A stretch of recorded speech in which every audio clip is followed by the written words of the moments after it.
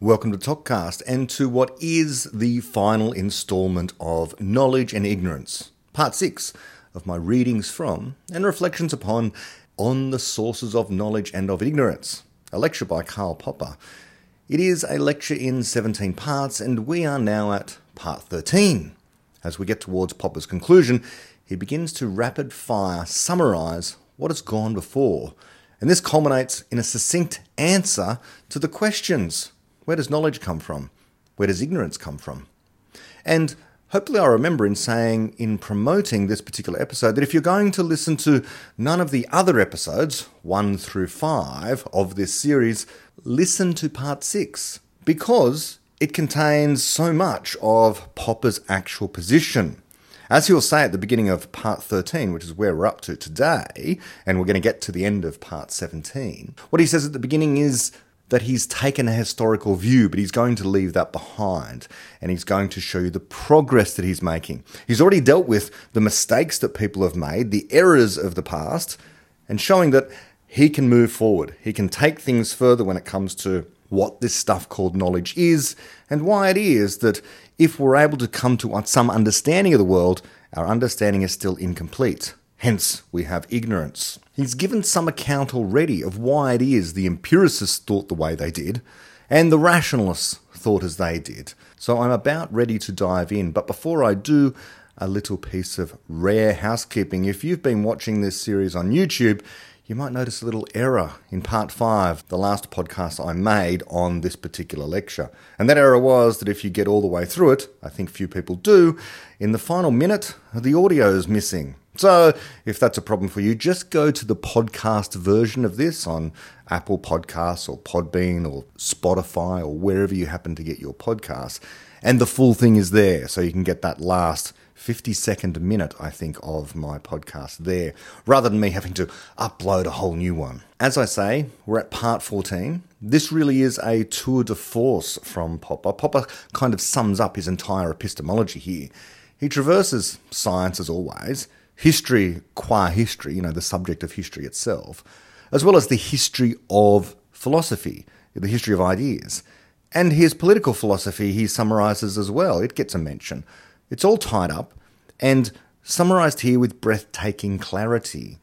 This is really me celebrating Popper. I am going to comment as we go through, but it's more like, have you heard of those viewing parties that people get together online and they watch the same movie or the same TV show? This is kind of what this is, okay? I'm not going to be adding my own insights here so much as reading through Popper and just sort of clapping along at just how wonderful he is in expressing these ideas for the first time in a way which I still find wonderfully clear today. So here we are at part 13, and let me begin. Popper writes here, quote, "I will now leave all these largely historical reflections aside and turn to the problems themselves and to their solution. This part of my lecture might be described as an attack on empiricism, as formulated, for example, in the following classical statement of Hume's."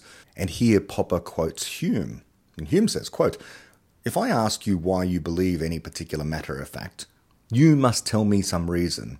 And this reason will be some other fact connected with it. But as you cannot proceed after this manner in infinitum, you must at last terminate in some fact which is present to your memory or senses, or must allow that your belief is entirely without foundation."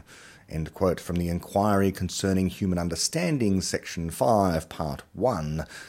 Then Popper goes on to say, quote, "The problem of the validity of empiricism may be roughly put as follows. Is observation the ultimate source of our knowledge of nature? And if not, what are the sources of knowledge? These questions remain, whatever I may have said about Bacon, and even if I should have managed to make those parts of his philosophy on which I have commented somewhat unattractive for Baconians and for other empiricists. The problem of the source of our knowledge has recently been restated as follows. If we make an assertion, we must justify it, but this means that we must be able to answer the following questions. How do you know? What are the sources of your assertion? This, the empiricist holds, amounts in its turn to the question, what observations or memories of observations underlie your assertion? I find this string of questions quite unsatisfactory.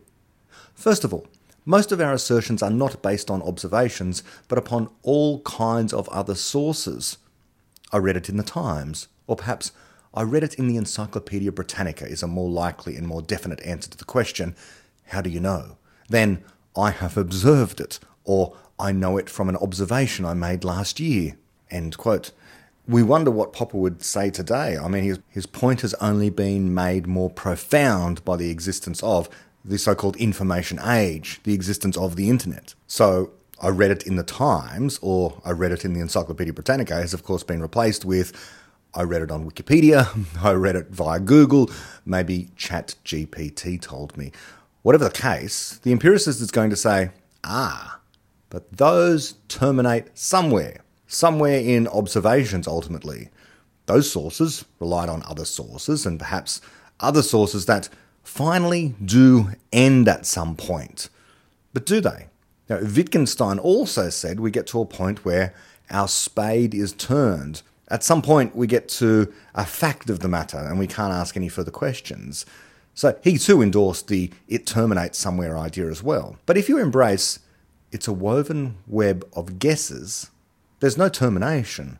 There may be a beginning, a genesis of sorts with the knowledge, but the genesis itself can be a problem. We can ask of it why. It's not a termination. It could itself be a beginning point for more questions and more knowledge, more exploration, more conjecturing of knowledge and testing the knowledge, as Popper will come to soon. As Popper himself goes on to say, quote, but the empiricist will reply, how do you think that the Times or the Encyclopaedia Britannica got their information? Surely, if you only carry out on your inquiry long enough, you will end up with reports of the observations of eyewitnesses, sometimes called protocol sentences, or by yourself, basic statements. Admittedly, the empiricist will continue, books are largely made from other books. Admittedly, a historian, for example, will work from documents. But ultimately, in the last analysis, these other books or documents must have been based upon observations. Otherwise, they would have to be described as poetry or invention or lies, but not as testimony. It is in this sense that we empiricists assert that observation must be the ultimate source of our knowledge. Here we have the empiricist's case, as it is still put by some of my positivist friends. End quote. He says positivist there. What does he mean? What is Popper talking about with positivism? The positivists were those who were against Popper in thinking that knowledge was conjectural, and rather that knowledge in fact was only about those statements. Those statements were only validly called knowledge or deserving of the title of knowledge insofar as they could be verified as true by science or proven by the methods of mathematics as being true. These were the only things that had genuine meaning. Okay, and so this comes out obviously from Wittgenstein's philosophy. Popper goes on to say, quote, I shall try to show that this case is as little valid as Bacon's, that the answer to the question of the sources of knowledge goes against the empiricist, and finally, that this whole question of ultimate sources to which one may appeal as one might to a higher court or a higher authority, must be rejected, as based upon a mistake. First, I want to show that if you actually went on questioning the Times and its correspondence about the sources of their knowledge, you would in fact never arrive at all those observations by eyewitnesses in the existence of which the empiricist believes. You would find, rather, that with every step you take, the need for further steps increases in snowball-like fashion. Take as an example the sort of assertion for which reasonable people might simply accept as the sufficient answer, I read it in the Times. Let us say the assertion, the Prime Minister has decided to return to London several days ahead of schedule. Now, assume for a moment somebody doubts this assertion or feels the need to investigate its truth. What shall he do? If he has a friend in the Prime Minister's office, the simplest and most direct way would be to ring him up. And if this friend corroborates the message, then that is that. In other words, the investigator will, if possible, try to check or to examine the asserted fact itself, rather than trace the source of the information. But according to the empiricist theory, the assertion, I have read it in the Times, is merely a first step in a justification procedure consisting in tracing the ultimate source. What is the next step? Just pausing there, my reflection. So notice here Popper setting up the great contradiction, or the way in which these two views of knowledge are at loggerheads. On the one hand, the empiricist is saying, well, you've got to find the ultimate source of the knowledge to determine whether or not it's valid, or to say that it's knowledge in some way, to say whether or not it counts as having solved your problem, we might say in Popper's view. But Popper's just saying, all you reasonably do when presented with an assertion is to check it. Check it against something else that's reasonable in the world. Maybe there's a person in the Prime Minister's office in this case who can check for you. You can check with them. Is this true? Is the Prime Minister actually coming back to Britain 3 days ahead of schedule? Something like that. But if someone comes to you, random, you're having a random conversation with a friend and you're saying, isn't it unusual that the Prime Minister is coming back 3 days ahead of schedule from his overseas trip? Then what do you do in that case? Do you say, well, what's the ultimate source of that knowledge? You say, no, well, if you're skeptical about what your friend said, you say, how do you know that? Well, I read it in the Times. That's it. Fine. Problem done. Now you have a piece of knowledge that the Prime Minister is coming home 3 days ahead of schedule. And you know that the other person also knows that. And why? You know it because your friend has told you that it was reported in the Times. You have a piece of knowledge. Does it mean that this piece of knowledge is certainly true? No, it does not mean that. But this is the mistake the empiricists make. They want to turn knowledge into a quest for certain truth, which is wrong. What you want is that piece of information that solves your problem. It could always be wrong. It can be, you are fallible. All sources are fallible. That is what Popper is saying here, that the empiricists are not after checking sources. They're trying to find the ultimate source. As Popper has asked, what is the next step? He goes on to say, quote, there are at least two next steps. One would be to reflect that I have read it in the Times is also an assertion, and that we might ask, what is the source of your knowledge that you read it in the Times and not, say, in a paper looking very similar to the Times? The other is to ask the Times for the sources of its knowledge. The answer to the first question may be, but we have only the Times on order, and we always get it in the morning, which gives rise to a host of further questions about sources which we will not pursue. The second question may elicit from the editor of the Times the answer, well, we had a telephone call from the Prime Minister's office. Now, according to the empiricist procedure, we should, at this next stage, ask, who is the gentleman who received the telephone call? And then get his observation report. But we should also have to ask the gentleman, what is the source of your knowledge that the voice you heard came from an official in the Prime Minister's office? And so on. End quote. So my reflection on this, you can see here that the empiricist error is a skeptical one. It's almost the denial of the possibility of knowledge. You just keep asking, but how do you know that? Given an answer, you ask, but how do you know that? And given an answer, you ask, but how do you know that? And eventually you get to this base observation. Now, why the empiricist is satisfied with someone saying, I just saw it or I just heard it myself firsthand, and not thinking that, well, that could be an error, is the topic of this. The whole idea being that senses can lead you in error. But of course, the empiricists at this point thought that the senses did not lie. There was no problem. It was you could have direct perception and your senses did not deceive you, unless your mind was corrupted by the evil demons or bad ideas in some way, shape or form. Popper goes on to say, quote, there is a simple reason why this tedious sequence of questions never comes to a satisfactory conclusion. It is this: every witness must always make ample use in his report of his knowledge of persons, places, things, linguistic usages, social conventions, and so on. He cannot rely merely upon his eyes or ears, especially if his report is to be of use in justifying any assertion worth justifying. But this fact must, of course, always raise new questions as to the sources of those elements of his knowledge which are not immediately observational. End quote.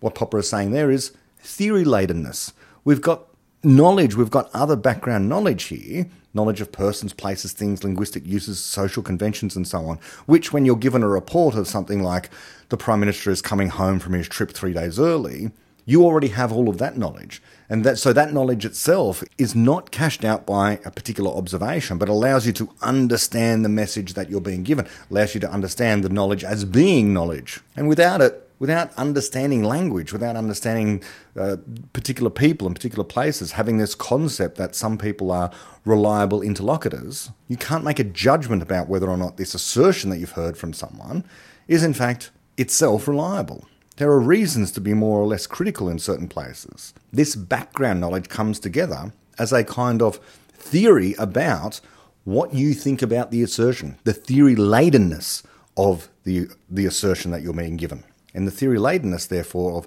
any observation that another person has made, as well as yourself. Popper goes on to say, quote, "This is why the program of tracing back all knowledge to its ultimate source in observation is logically impossible to carry through. It leads to an infinite regress. The doctrine that the truth is manifest cuts off the regress. This is interesting because it may help to explain the attractiveness of that doctrine.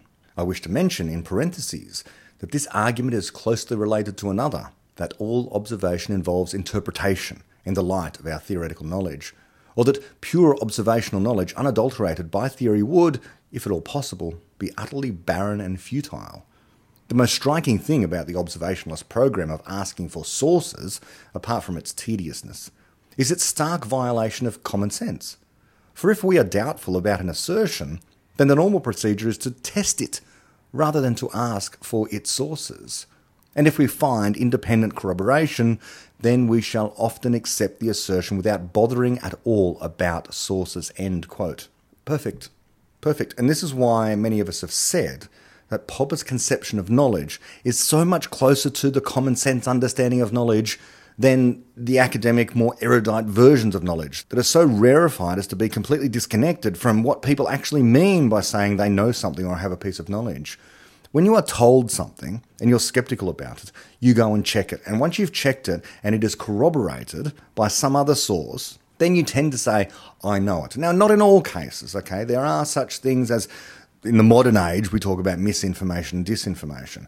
But this is the whole point of having knowledge in the first place, of having good background knowledge, of trying to figure out how it is that you can come to a better understanding of certain sources, which comes down to having an explanation yourself of whether or not what they're giving you is a good explanation. And whether or not they're giving you a good explanation comes down to what is the method and methodology being used that they've used in order to come to that conclusion. If it is a newspaper reporting on the movements of the Prime Minister, and you figure out that the methodology is that the reporter has contacted someone in the Prime Minister's office, good method. There's no reason to presume that people are being lied to here. Now, could it be the case that someone's being lied to? Of course it could be, but until such time as you think that that is the better explanation for what is being told, there's no reason to endorse it.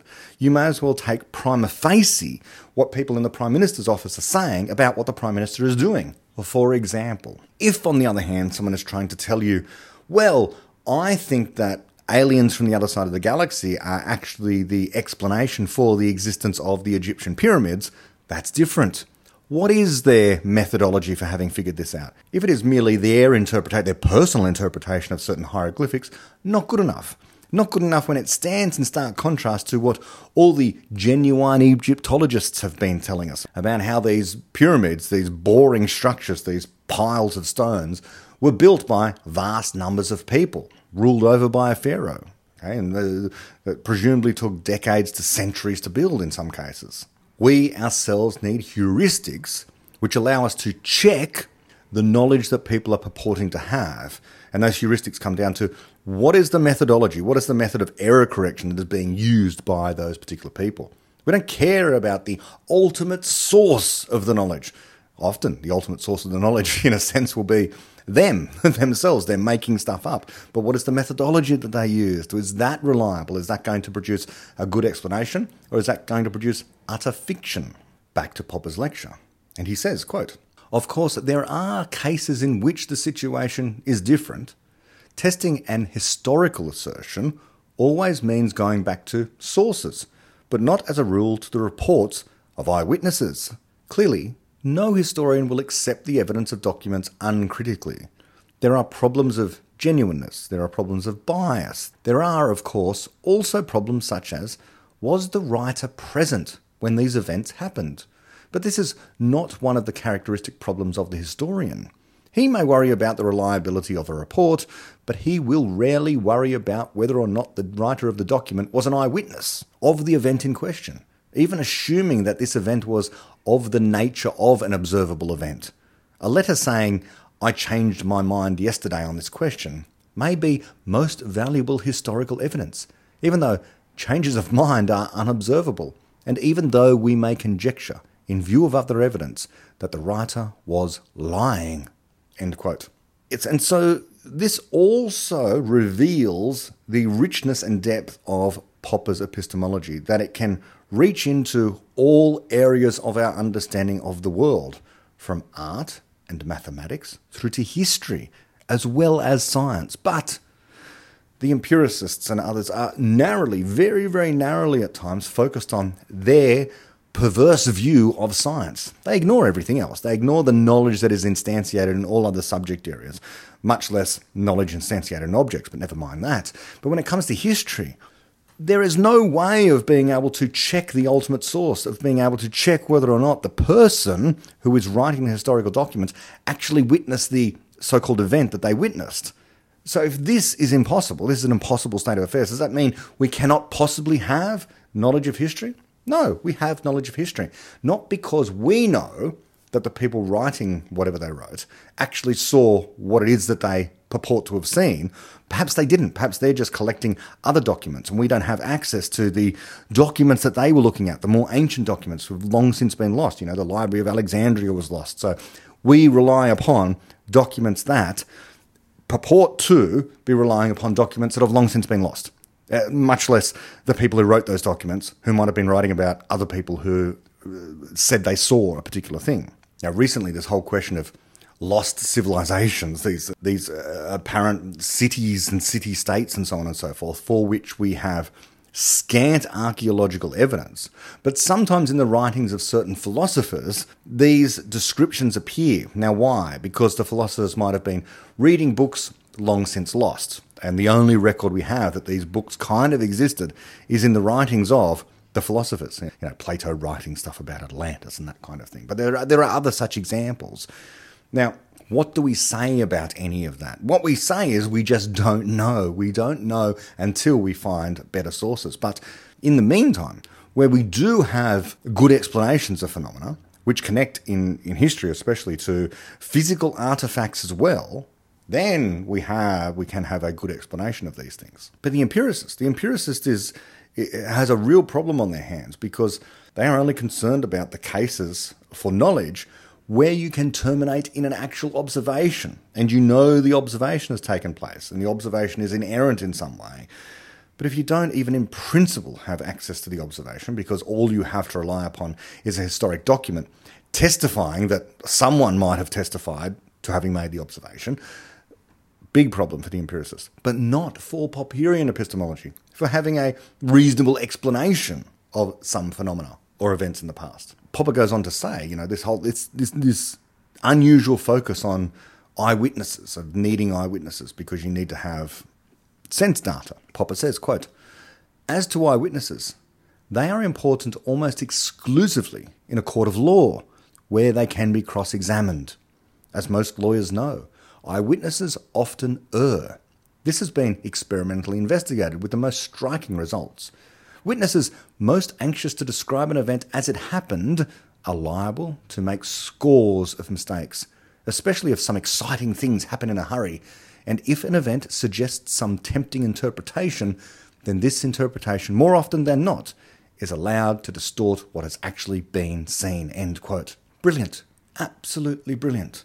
Now, this is one of the areas where, if I can just mention the science populariser Neil deGrasse Tyson, he comes under fire now and again for making some philosophically naive statements. Okay, that aside, I find his description of parts of the scientific process eloquent and accurate. For example, his talk, when he talks about UFOs, I think that this is when he is absolutely in his prime, and you can see he really enjoys talking about this stuff, and he's perfectly right, as far as I can tell. If someone comes into the science laboratory and says, "I saw a UFO, you have to believe me, I saw it in the sky," the scientist, the critical thinker at that point will say, "Who cares? You saw it." This "I saw it" thing is merely a problem. It's the starting point. It's not the solution. It's not an answer. You don't therefore conclude on the basis of someone having seen something, someone having claimed to have observed something, that therefore they really did. David Deutsch makes this point in one of the questions that I ask him in my series of questions to David Deutsch about this exact phenomena. This idea that making observations is hard. Scientists devise intricate complex experiments, and trying to figure out what they're actually observing is half the problem, to try and figure out what it is that your data is telling you about what you've observed. And Popper is saying here, eyewitnesses, notoriously unreliable. What the judge needs to do in deciding a case based upon often competing eyewitness testimonies is to figure out an explanation as to why people have come up with the ideas that they have, the theories of their own observations, which can be mistaken. Yes, there are optical illusions. Yes, there are errors that people make. Yes, there are even well-known physical phenomena like parallax error. The angle from which you're viewing something can drastically alter the position that you think it's in. These are all problems for observation, which mean that eyewitness testimony is known to be unreliable. It's known to not be a way of cashing out our best explanations. What's the point of observation? Well, as Popper has taught us, the point of observations, carefully made, is to decide between theories already guessed. Not to generate theories, not to generate truth. Popper goes on to say, quote, Hume's view of historical knowledge was different. We believe, he writes in the treatise, that Caesar was killed in the Senate House on the Ides of March, because this fact is established on the unanimous testimony of historians, who agree to assign this precise time and place to that event. Here are certain characters and letters present, either to our memory or senses, which characters we likewise remember to have been used as the signs of certain ideas. And these ideas were either in the minds of such as were immediately present at that action, and received the ideas directly from its existence, or they were derived from the testimony of others, and that again from another testimony, till we arrive at those who were eyewitnesses and spectators of the event. End quote from Hume. And Popper explains, quote, It seems to me that this view must lead to the infinite regress described above. For the problem is, of course, whether the unanimous testimony of historians is to be accepted, or whether it is, perhaps, to be rejected as the result of their reliance on a common yet spurious source. The appeal to letters present to our memory or our senses cannot have any bearing on this, or on any other relevant problem of historiography. End quote. And that's the end of part 13. So we've had a discussion there of history and of the purpose of eyewitnesses and whether or not observation itself can be the terminus for understanding whether or not something counts as knowledge or not. And it can't be. It plainly can't be, because we can't always be there to figure out whether or not something is truly seen. And even if we are there to say this is what we're seeing, as he has explained perfectly well there, eyewitnesses are notoriously unreliable. They can contradict one another to begin with, and our senses are just unreliable, despite what the empiricists say, despite what the positivists want to say. So here we are at part 14, and Popper begins in a powerful way by asking us, quote, But what then are the sources of our knowledge? The answer, I think, is this. There are all kinds of sources of our knowledge, but none has authority. We may say that the Times can be a source of knowledge, or the Encyclopaedia Britannica. We may say that certain papers in the Physical Review about a problem in physics have more authority and are more of the character of a source than an article about the same problem in the Times or the Encyclopaedia. But it would be quite wrong to say that the source of the article in the Physical Review must have been wholly, or even partly, observation. The source may well be the discovery of an inconsistency in another paper, or say the discovery of the fact that a hypothesis proposed in another paper could be tested by such and such an experiment. All these non-observational discoveries are sources in the sense that they add to our knowledge. I do not, of course, deny that an experiment may also add to our knowledge, and in a most important manner, but it is not a source in any ultimate sense. It always has to be checked, as in the example of the news in the Times. We do not, as a rule, question the eyewitness of an experiment, but if we doubt the result, we may repeat the experiment or ask somebody else to repeat it. End quote. Perfect. Okay, it's common sense stuff, right? But the empiricist needs to be reminded of this, apparently. It's not that someone performs an experiment and observes it themselves that cashes out that therefore the experiment is absolutely true. It's that the experiment can possibly be tested by anyone else to check to see whether or not the results being claimed are in fact true. And this is what happens in science all the time. It's the reason for the existence of journals, amongst other things, so that somebody can read what you've done and then check to see what you've done. And of course, at its best, we actually find out often about errors, people making honest experimental errors, or in the case of like cold fusion, making dishonest experimental errors. Okay, in that case, they weren't even published in a journal, so far as I know. This is the Pons and Fleischmann debacle, or scandal as it sometimes is called. The idea that they were able to observe fusion at room temperature going on. False, but it was published in the media before it got published in a journal somewhere. And then when, the questions began to mount, of course, it turned out that they'd made an error. Or at least, at the very least, they'd made an error. Possibly they'd lied.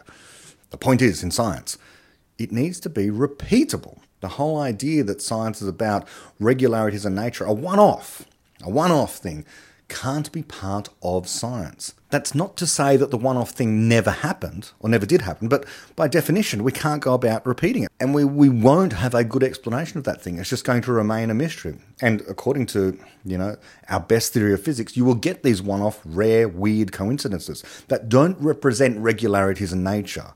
They can be put down to, insofar as they are an honest thing that people have actually seen, this weird transgression of what is otherwise the regularities in nature, these one-off events, okay, which also includes things like the first bit of knowledge that's produced in any case.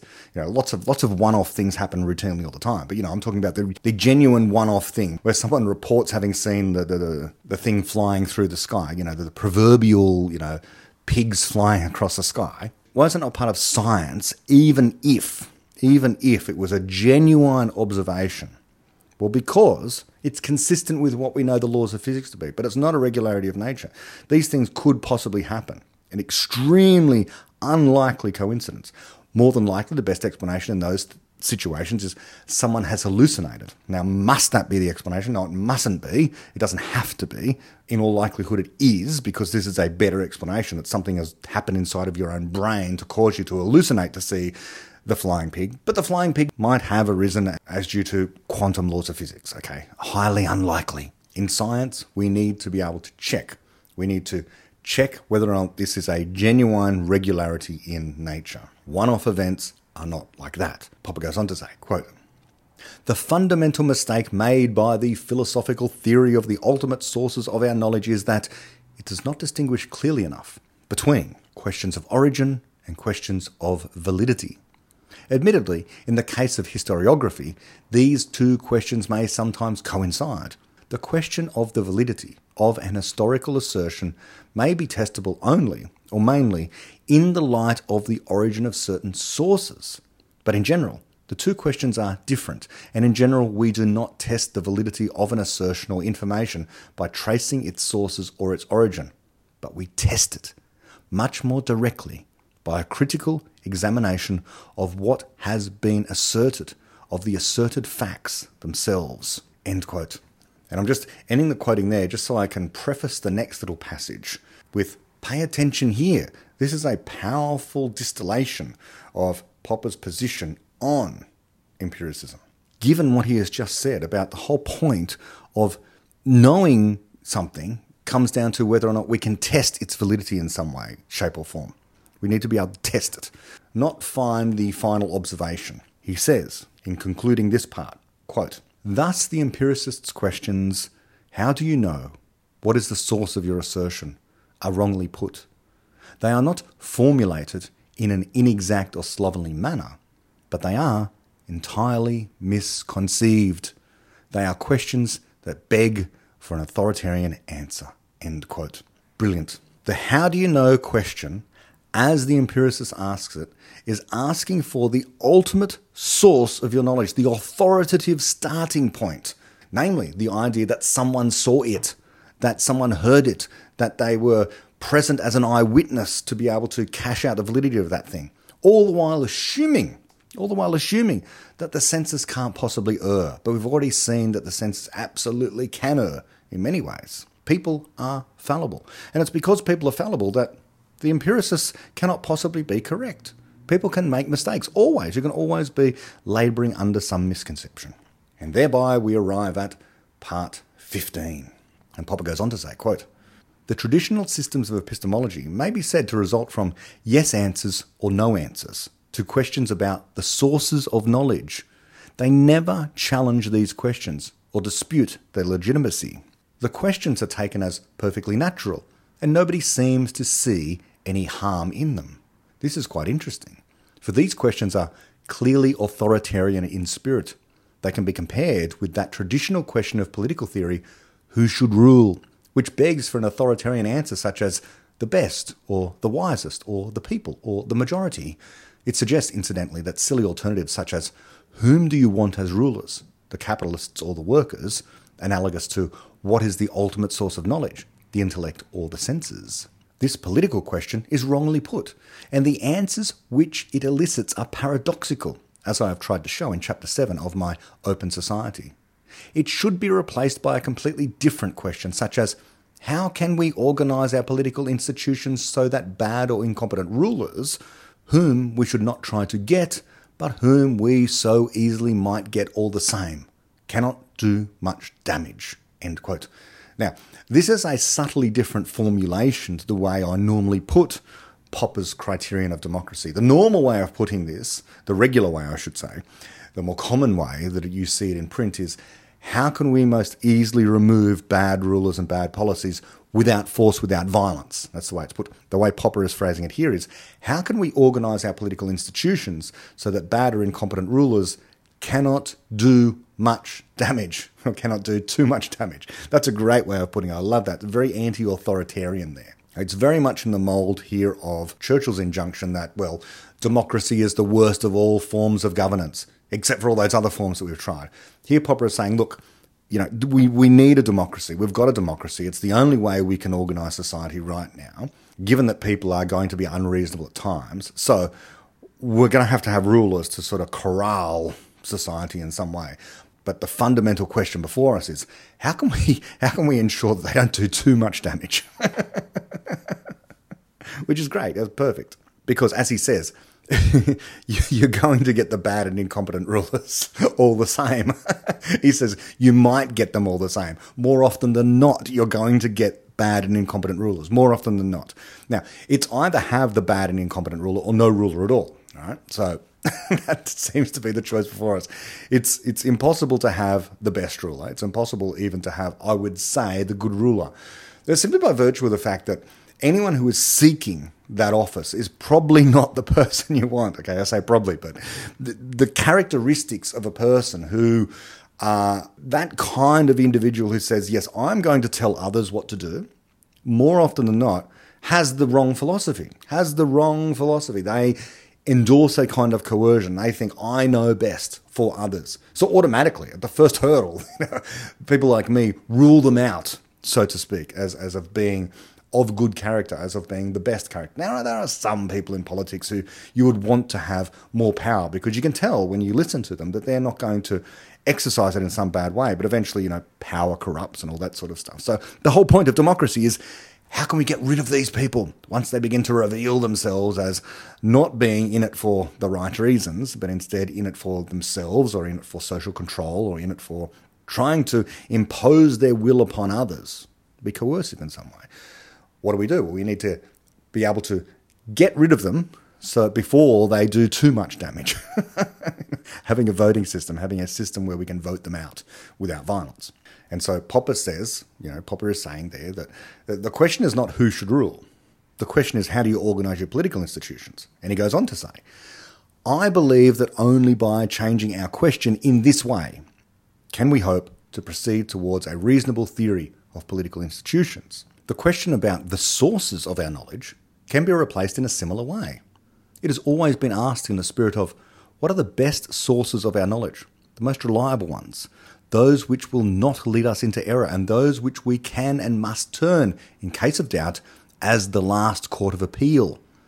I propose to assume instead that no such ideal sources exist, no more than ideal rulers, and that all sources are liable to lead us into error at times. And I propose to replace, therefore, the question of the sources of our knowledge by the entirely different question: how can we hope to detect and eliminate error? End quote. There you go. That's the genius in full flight there, the genius of Popper, coming down on the side of, we're not going to find the ultimate authoritative source. What we can hope for is to detect and eliminate error.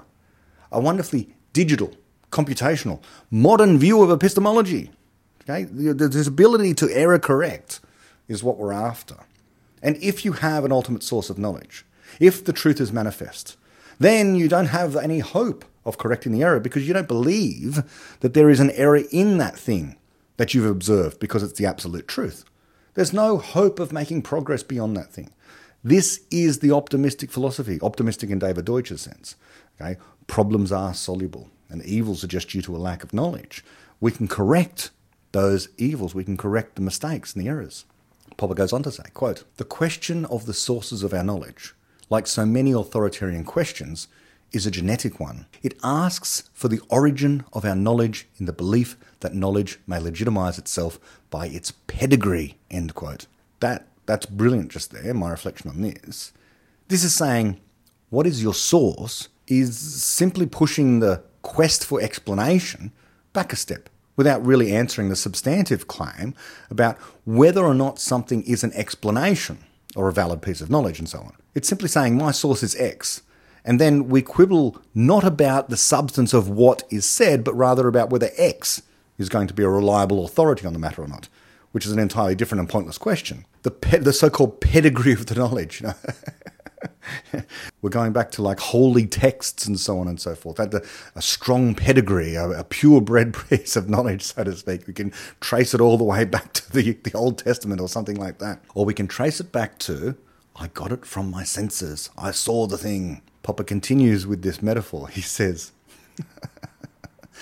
quote, "The nobility of the racially pure knowledge, the untainted knowledge, the knowledge which derives from the highest authority, if possible from God, these are the, often unconscious, metaphysical ideas behind the question. My modified question, how can we hope to detect error, may be said to derive from the view that such pure, untainted and certain sources do not exist, and that questions of origin or purity should not be confounded with questions of validity or of truth," end quote. Wonderful. Today, these modern versions of empiricist induction type knowledge, Bayesianism in other words, and modern views of rationality, not Popper's view, other views of rationality, they're all about the quest for final truth, or at least probable truth. They're not about correcting error. It's not about detecting error. It's about trying to find the source which can increase your credence, for example, in the truth of certain statements. They're not interested so much, or when you take serious, they are, okay, but people are always interested in good explanations. That's what they really want. The Bayesians are actually, a person who self-identifies as a Bayesian isn't primarily interested in predictions as a matter of their personal life, even if they're a scientist or something else like that, except in the rarefied case of theoretical physics, okay, that's an exception to the rule. But in all other cases, people are genuinely after explanations. They just don't realise that Popper has already captured, and David Deutsch has captured, what it means to generate a good explanation. It's not merely about prediction, but the Bayesians are confused on this point. They think there is this, as Popper says there, some kind of nobility of the racially pure knowledge, the untainted knowledge, the knowledge which derives from the highest authority.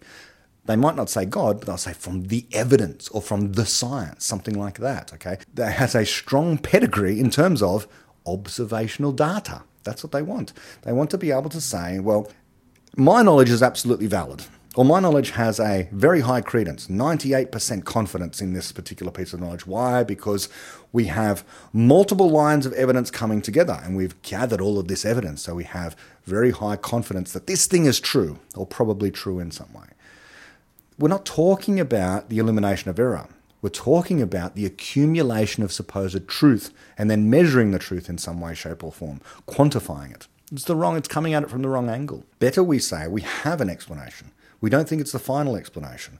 It is an explanation that corrects errors in previous explanations, but it itself will contain some errors which we might not know what they are yet, but we expect them to arise eventually. And when they do, that will be a problem. We'll correct those errors then by solving the problem, coming up with a yet better explanation. It's all about detecting errors and correcting them. This very view of correcting errors, of not confusing this with questions of validity or truth, Popper goes on to say, quote, "This view may be said to be as old as Xenophanes. Xenophanes knew that our knowledge is guesswork, opinion, doxa, rather than episteme, as shown by his verses." And now we go on to, Popper's going on to quote Xenophanes. There's a long tradition of this now. David Deutsch has quoted Xenophanes in The Beginning of Infinity, same passage, and I will quote it here again now. The wonderful quote is, quote, "The gods did not reveal from the beginning all things to us, but in the course of time, through seeking, men find that which is the better. But as for certain truth, no man has known it, nor will he know it, neither of the gods, nor yet of all the things of which I speak. And even if by chance he were to utter the final truth, he would himself not know it, for all is but a woven web of guesses." End quote from Xenophanes. Popper goes on to say, quote, "Yet the traditional question of the authoritative sources of knowledge is repeated even today, and very often by the positivists and by other philosophers who believe themselves to be in revolt against authority. The proper answer to my question, how can we hope to detect and eliminate error, is, I believe, by criticizing the theories or guesses of others, and if we can train ourselves to do so, by criticizing our own theories or guesses. The latter point is highly desirable, but not indispensable, for if we fail to criticize our own theories, there may be others to do it for us. This answer sums up a position which I propose to call critical rationalism. It is a view, an attitude, and a tradition which we owe to the Greeks. It is very different from the rationalism or intellectualism of Descartes and his school, and very different even from the epistemology of Kant. Yet in the field of ethics, of moral knowledge, it was approached by Kant with his principle of autonomy. This principle expresses his realization that we must not accept the command of an authority, however exalted, as the basis of ethics. For whenever we are faced with a command by an authority, it is for us to judge, critically, whether it is moral or immoral to obey. The authority may have power to enforce its commands, and we may be powerless to resist. But if we have the physical power of choice, then the ultimate responsibility remains with us. It is our own critical decision whether to obey a command, whether to submit to an authority. Kant boldly carried this idea into the field of religion. Quote, "In whatever way," he writes, "the deity should be made known to you, and even if he should reveal himself to you, it is you who must judge whether you are permitted to believe in him and to worship him." End quote from Kant. In view of this bold statement, it seems strange that Kant did not adopt the same attitude, that of critical examination, of the critical search for error, in the field of science. I feel certain that it was only his acceptance of the authority of Newton's cosmology, a result of its almost unbelievable success in passing the most severe tests, which prevented Kant from doing so. End quote. That's marvellous. So, in other words, Popper is giving Kant quite an amount of credit here and saying, well, basically he got critical rationalism, except for the fact that Newton's theories of physics were so wonderfully successful, so perfectly precise at the time. Okay, at the time of Kant, they were able to predict everything within their domain to perfect accuracy. No one could find a flaw with them. And because of that inerrant ability, no one could find a problem with them, he thought, as almost everyone did at the time, well, this is the final theory of physics. We have the truth about physical laws, because no one could find an error. So if only he had have known that it wasn't the final theory of physics, there could be no final theory of physics, then Kant might have been able to go the whole way and apply this anti-authoritarian, critical idea even to science. But he lacked the imagination, apparently, to do so. Some lack the imagination even today. Popper goes on to say, quote, "If this interpretation of Kant is correct, then the critical rationalism and also the critical empiricism, which I advocate, merely puts the finishing touch to Kant's own critical philosophy. And this was made possible by Einstein, who taught us that Newton's theory may well be mistaken in spite of its overwhelming success. End quote. And of course, the lesson there is, even Einstein's theory we should expect to be flawed in ways analogous to the ways in which Newton's theory was found to be flawed. Eventually, in the final analysis, one day when we begin to find more and more problems with relativity or with aspects of quantum theory and so on, we should expect these theories to be overturned, subsumed into some deeper theory, which explains what they got right and why, and the ways in which they're wrong, and how to correct the errors that they made. Let's go on. Popper continues to say, quote, "So my answer to the questions, how do you know? What is the source or the basis of your assertion? What observations have led you to it? Would be, I do not know. My assertion was merely a guess. Never mind the source, or the sources, from which it may spring. There are many possible sources, and I may not be aware of half of them, and origins or pedigrees have in any case little bearing upon truth.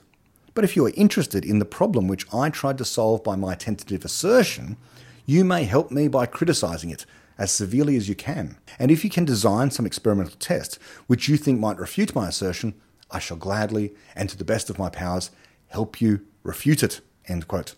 Yes, and so that is the ideal stance for a scientist to have, or a historian, so on and so forth, that they would say, here is my idea, here is my hypothesis, here is my assertion, here is my explanation, purported theory, and so on and so forth. Criticise it for me. Help me to shoot it down. And if you've got some way of doing an experiment, let's hear it and let's try and find flaw with this particular idea. Let's find a new problem perhaps so we can make even more progress. Popper goes on to say, quote, "This answer applies, strictly speaking, only if the question is asked about some scientific assertion as distinct from an historical one. If my conjecture was an historical one, sources, in the non-ultimate sense, will of course come into the critical discussion of its validity. Yet fundamentally, my answer will be the same as we have seen." And that ends part 15. We're now on to part 16. And here in this part 16, we're going to get a potted summary from Popper himself about his epistemology as explained so far throughout this particular piece. Popper says in part 16, quote, "It is high time now, I think, to formulate the epistemological results of this discussion. I'll put them in the form of 9 theses." End quote. Now, at this point, I'm just noticing that in my version of this, I don't know if this is every version, but certainly the Kindle version, the problem I have is that the numbering system for these 9 theses is a bit out of whack. But I'll do my best in trying to number these 1 through to 9. We'll see how we go. The first thesis that Popper has here written is, quote, number 1, "There are no ultimate sources of knowledge. Every source, every suggestion is welcome, and every source, every suggestion is open to critical examination. Except in history, we usually examine the facts themselves rather than the sources of our information." Thesis 2. "The proper epistemological question is not one about sources. Rather, we ask whether the assertion made is true. That is to say, whether it agrees with the facts. That we may operate without getting involved in antinomies with the idea of objective truth in the sense of correspondence to the facts has been shown by the work of Alfred Tarski. And we try to find this out as well as we can by examining or testing the assertion itself, either in a direct way or by examining or testing its consequences." Thesis 3. "In connection with this examination, all kinds of arguments may be relevant. A typical procedure is to examine whether our theories are consistent with our observations, but we may also examine, for example, whether our historical sources are mutually and internally consistent." Thesis 4. "Quantitatively and qualitatively, by far the most important source of our knowledge, apart from inborn knowledge, is tradition. Most things we know we have learned by example, by being told, by reading books, by learning how to criticize, how to take and to accept criticism, how to respect truth. The fact that most of the traditional sources of our knowledge are traditional condemns anti-traditionalism as futile.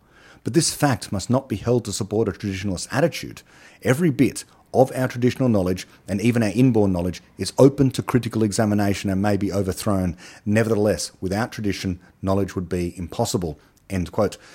So that thesis is brilliantly put, and I think needs to be perhaps more often put more strenuously by me. I try to make this point very, very often. This idea that we have inborn knowledge and the idea that there is knowledge in our traditions. I say it often, but it's as if people don't hear that. There's a lot of things that people don't hear when you explain Popper. Okay, for example, when you're explaining the criterion of demarcation, of course, they hear what is traditionally heard is, if you can't test it as a matter of practice now, then it's not falsifiable. But it's not about that. It's about, in principle, can you test it? And that Popper didn't think that science was just about experimentally testable results. It's about explanations of physical phenomena. That's what science is really about. Conjectural knowledge of physical reality. People don't hear that. They hear falsification. What can you do? And when I try and apply some of these ideas to modern conceptions of things like AGI, let's say, or the supposed gradations in intelligence between people, and we talk about David Deutsch's modern conception of the universal explainer as being the genuine criteria for what a person is, and so therefore making claims that people have differences in inherent IQ, the inherent ability to understand things, as being false. That somehow this means we endorse a version of tabula rasa, that the idea that we have a blank slate. We don't. We endorse Popper's idea that there are inborn ideas, that we have these ideas that we're born with. But, importantly, all ideas are a form of knowledge. Knowledge is conjectural. Our ideas can be changed. Even if you have an inborn idea of some sort, you can change your mind. It's the whole idea of this phrase, changing your mind. And if you have traditional knowledge, it doesn't mean that just because the traditional knowledge is traditional that it needs to be defended at all costs, nor does it mean it needs to be overturned simply by the fact that it's traditional knowledge. It means it is knowledge. It's our best explanation at the moment. We need to rely upon it to solve our problems until someone comes along with an objectively better idea. People don't hear that. People don't hear these particular things. Now, I think we're up to thesis 5. So thesis 5 says, quote, "Knowledge cannot start from nothing, from a tabula rasa, nor yet from observation. The advance of knowledge consists mainly in the modification of earlier knowledge. Although we may sometimes, for example in archaeology, advance through a chance observation, the significance of the discovery will usually depend upon its power to modify our earlier theories." Thesis 6. "Pessimistic and optimistic epistemologies are about equally mistaken. The pessimistic cave story of Plato is the true one, and not his optimistic story of amnesis, even though we should admit that all men, like all animals and even all plants, possess inborn knowledge." End quote. If you're interested in what this amnesis is, this is from episodes 1 and 2 of this particular series on the sources of knowledge and of ignorance. In short, amnesis is the fact that we all have the knowledge of ultimate reality, but we've forgotten it. And Plato's view is that we're just trying to rediscover that which our immortal souls actually already know. Our bodies are this corrupted version of the immortal soul, of the ultimate form that we have. And so coming to know things is a process of coming to remember what it is that we've forgotten. Incorrect. But what Plato had right from the cave is that we don't have direct access to reality. Okay, it's layered with interpretation. It's like we are looking at shadows on a cave wall. You got that much right. Thinking that this therefore prevents us from ever knowing anything, of ever having actual knowledge of reality, is false. We come to knowledge of reality, but it's just that the knowledge isn't absolutely certainly true. It's not final. We can refine it over time and improve it over time, but it's still knowledge of reality. It's just not reality itself. Perfect truth about reality. So we're continuing here with thesis 6, and Popper goes on to say, quote, "But although the world of appearances is indeed a world of mere shadows on the walls of our cave, we all constantly reach out beyond it, and although, as Democritus said, the truth is hidden in the deep, we can probe into the deep. There is no criterion of truth at our disposal, and this fact supports pessimism, but we do possess criteria which, if we are lucky, may allow us to recognise error and falsity. Clarity and distinctness are not criteria of truth, but such things as obscurity or confusion may indicate error. Similarly, coherence cannot establish truth, but incoherence and inconsistency do establish falsehood. And when they are recognised, our own errors provide the dim red lights which help us in our groping our way out of the darkness of our cave." End quote. And I believe we're at thesis 7 now. Popper writes, "Neither observation nor reason are authorities. Intellectual intuition and imagination are most important, but they are not reliable. They may show us things very clearly, and yet they may mislead us. They are indispensable as the main sources of our theories, but most of our theories are false anyway. The most important function of observation and reasoning, and even of intuition and imagination, is to help us in the critical examination of those bold conjectures, which are the means by which we probe into the unknown." End quote. Wonderful. Popper's epistemology includes this. It includes intuition, intellectual intuition, and imagination. And he says that they're most important, but simultaneously not reliable.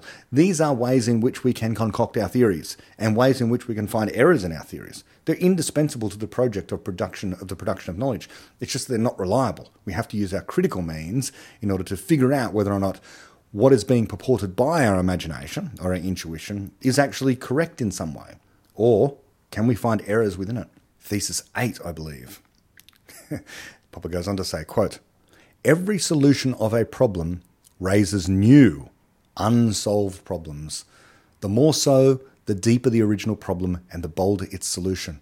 The more we learn about the world and the deeper our learning, the more conscious, specific and articulate will be our knowledge of what we do not know, our knowledge of our ignorance. For this indeed is the main source of our ignorance. The fact that our knowledge can be only finite, while our ignorance must necessarily be infinite." End quote. Well then, isn't that brilliant? So there you have it. There's the answer. On the sources of our knowledge and our ignorance, what's the source of our ignorance?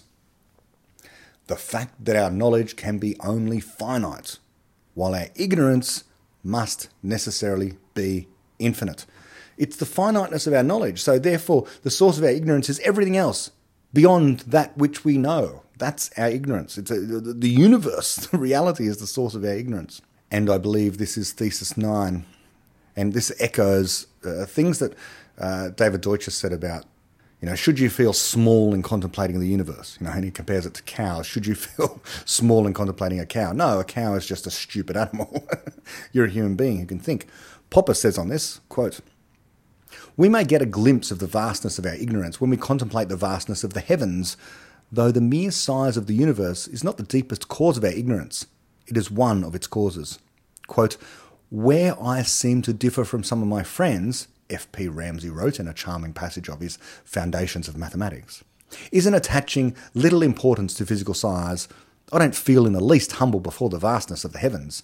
The stars may be large, but they cannot think or love, and these are qualities which impress me far more than size does.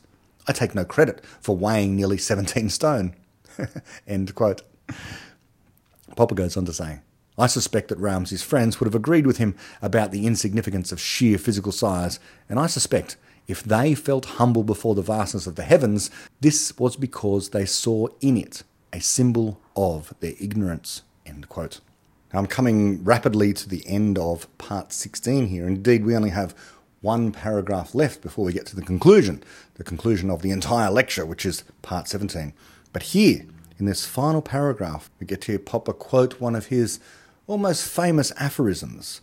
And so let me just read that in this final paragraph of part 16. He says, quote, "I believe that it would be worth trying to learn something about the world, even if in trying to do so, we should merely learn that we do not know much.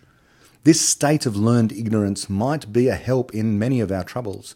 It might be well for all of us to remember that, while differing widely in the various little bits we know, in our infinite ignorance, we are all equal." End quote. Wonderful. So this is an appeal for the equality of all people, the equality of all men, of all people, of all humans everywhere, of all thinking beings, that while differing in the little bits and pieces that we do know, it's the infinite ignorance of everything else that makes us quite equal. And so we are just solving problems in different domains. Yet another reason why I say, I continue to make this point, that there aren't differences genuinely in IQ. People have different interests. It would be a very boring world if everyone wanted to be a pure mathematician and a theoretical physicist, the two areas which are usually associated with having high IQ. But we don't want that as people. What we want is people trying to solve problems in every single domain. Every domain. Artistic, political, introspection, physics, chemistry, making films, making new programs, new versions of ChatGPT. People have different interests in different areas. Now, if you are absolutely fascinated by trying to create ever better sculptures of pigeons, no one's ever going to say, you're a genius. You've got the highest IQ in the world. They won't be interested in trying to test you to see how high your IQ is. And yet, it might be really high, and you've never had your IQ tested. But because of your particular interest, you're counted out as being one of the smart people because of your interest. Your interest is in pottery or sculpting or some artistic endeavor. And this is unfortunate, but this is the way that psychology has taught us to be. And yet, everyone's ignorant. Everyone's infinitely ignorant about everything. Everything. All we differ in are in the little bits and pieces that we do know. So let us turn now to the conclusion, part 17 of On the Sources of Knowledge and of Our Ignorance. And Popper writes, quote, "There is a last question I wish to raise. If only we look for it, we can often find a true idea, worthy of being preserved, in a philosophical theory which must be rejected as false. Can we find an idea like this one in one of the theories of the ultimate sources of our knowledge? I believe we can. And I suggest that it is one of the two main ideas which underlie the doctrine that the source of all our knowledge is supernatural. The first of these ideas is false, I believe, while the second is true. The first, the false idea, is that we must justify our knowledge or our theories by positive reasons, that is, by reasons capable of establishing them, or at least of making them highly probable. At any rate, by better reasons than that they have so far withstood criticism. This idea implies, as I suggested, that we must appeal to some ultimate or authoritative source of true knowledge which still leaves open the character of that authority, whether it is human, like observation or reason, or superhuman, and therefore supernatural. The second idea, whose vital importance has been stressed by Russell, is that no man's authority can establish truth by decree, that we should submit to truth, that truth is above human authority. Taken together, these two ideas almost immediately yield the conclusion that the sources from which our knowledge derives must be superhuman, a conclusion which tends to encourage self-righteousness and the use of force against those who refuse to see the divine truth. Some who reject this conclusion do not, unhappily, reject the first idea, the belief in the existence of ultimate sources of knowledge. Instead, they reject the second idea, the thesis that truth is above human authority. They thereby endanger the idea of the objectivity of knowledge and of common standards of criticism or rationality." End quote. Wonderful. So this is the idea that truth is out there in reality. It's there in the world. It's there to be discovered, but we can't quite get there, but we know that it exists and it is objective. There's a truth of the matter about any particular thing, and it is beyond humans. It is beyond our ability to see with our eyes, hear with our ears, use our reason to actually get to. What we have are explanations of the truth, but that the truth exists is an objective fact about reality. And once you bring this superhuman phenomena, quality of reality, namely that there is a truth, and we can come to know it in the Popperian sense, know it fallibly, know it through our explanations. Once you take that away from reality and put it within the minds of people, then, as Popper says, it tends to encourage self-righteousness and the use of force against those who refuse to see the divine truth. Now, it doesn't mean that these people necessarily believe in divine truth in the sense of God in some way. In fact, there are certain philosophies. Take objectivism. Objectivism is one such that endorses the idea that truth can be understood by human beings. But it takes, but simultaneously says that there is no supernatural way of validating this stuff, that God does not exist and so forth. But people can get hold of the truth. And so once they have hold of the truth, then they become self-righteous. They become willing to label others, as of not the right quality, so to speak, of being bad people versus good people, and so on and so forth, because they have possession of the truth. Where does the truth come from? From their senses, because they endorse a version of empiricism. But as Popper says, truth is above human authority. No person can say they're in possession of the truth because a person is fallible. A person is fallible and is always fallible. So let me just recap and go on. So what I just read was, quote, Taken together, these two ideas almost immediately yield the conclusion that the sources from which our knowledge derives must be superhuman, a conclusion which tends to encourage self-righteousness and the use of force against those who refuse to see the divine truth. Some who rightly reject this conclusion do not unhappily reject the first idea, the belief in the existence of ultimate sources of knowledge. Instead, they reject the second idea, the thesis that truth is above human authority. They thereby endanger the idea of the objectivity of knowledge and of common standards of criticism or rationality, because they're saying that certain people subjectively can be in possession of the truth. They have it because they know they have it, okay? It becomes part of subjective knowledge. You think you've got the certain truth, and so therefore you're willing to go out there and be self-righteous. But this takes truth away from, and it takes knowledge away from being objective, out there in the world, able to be tested and criticised. Because if you've got the final truth, how could you possibly criticise the final truth? It is the final truth. There's nothing wrong with it. There's no point criticising it. So Popper goes on to say, quote, "What we should do, I suggest, is to give up the idea of ultimate sources of knowledge and admit that all knowledge is human. That is, mixed with our errors, our prejudices, our dreams and our hopes, and that all we can do is grope for truth even though it is beyond our reach. We may admit that our groping is often inspired, but we must be on our guard against the belief, however deeply felt, that our inspiration carries any authority, divine or otherwise. If we thus admit that there is no authority beyond the reach of criticism to be found within the whole province of our knowledge, however far it may have penetrated into the unknown, then we can retain, without any danger, the idea that truth is beyond human authority, and we must retain it. For without this idea, there can be no objective standards of inquiry, no criticism of our conjectures, no groping for the unknown, no quest for knowledge." End quote. End of the piece, end of the lecture here. And isn't that a wonderful way to end things? This orbiting of the idea that the doctrine that the truth is manifest is the source of all tyranny. We have to admit the truth exists.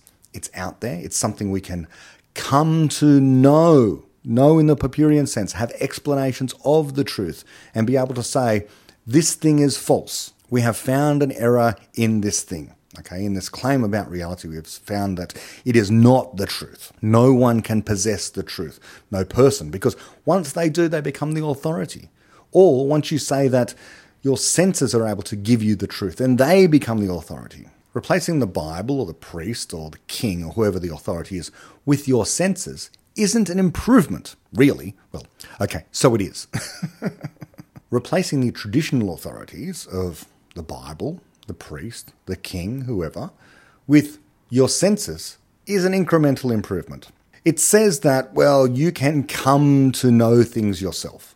But taken seriously, it's just replacing one authority with another. We can do away with all authorities, Popper is saying.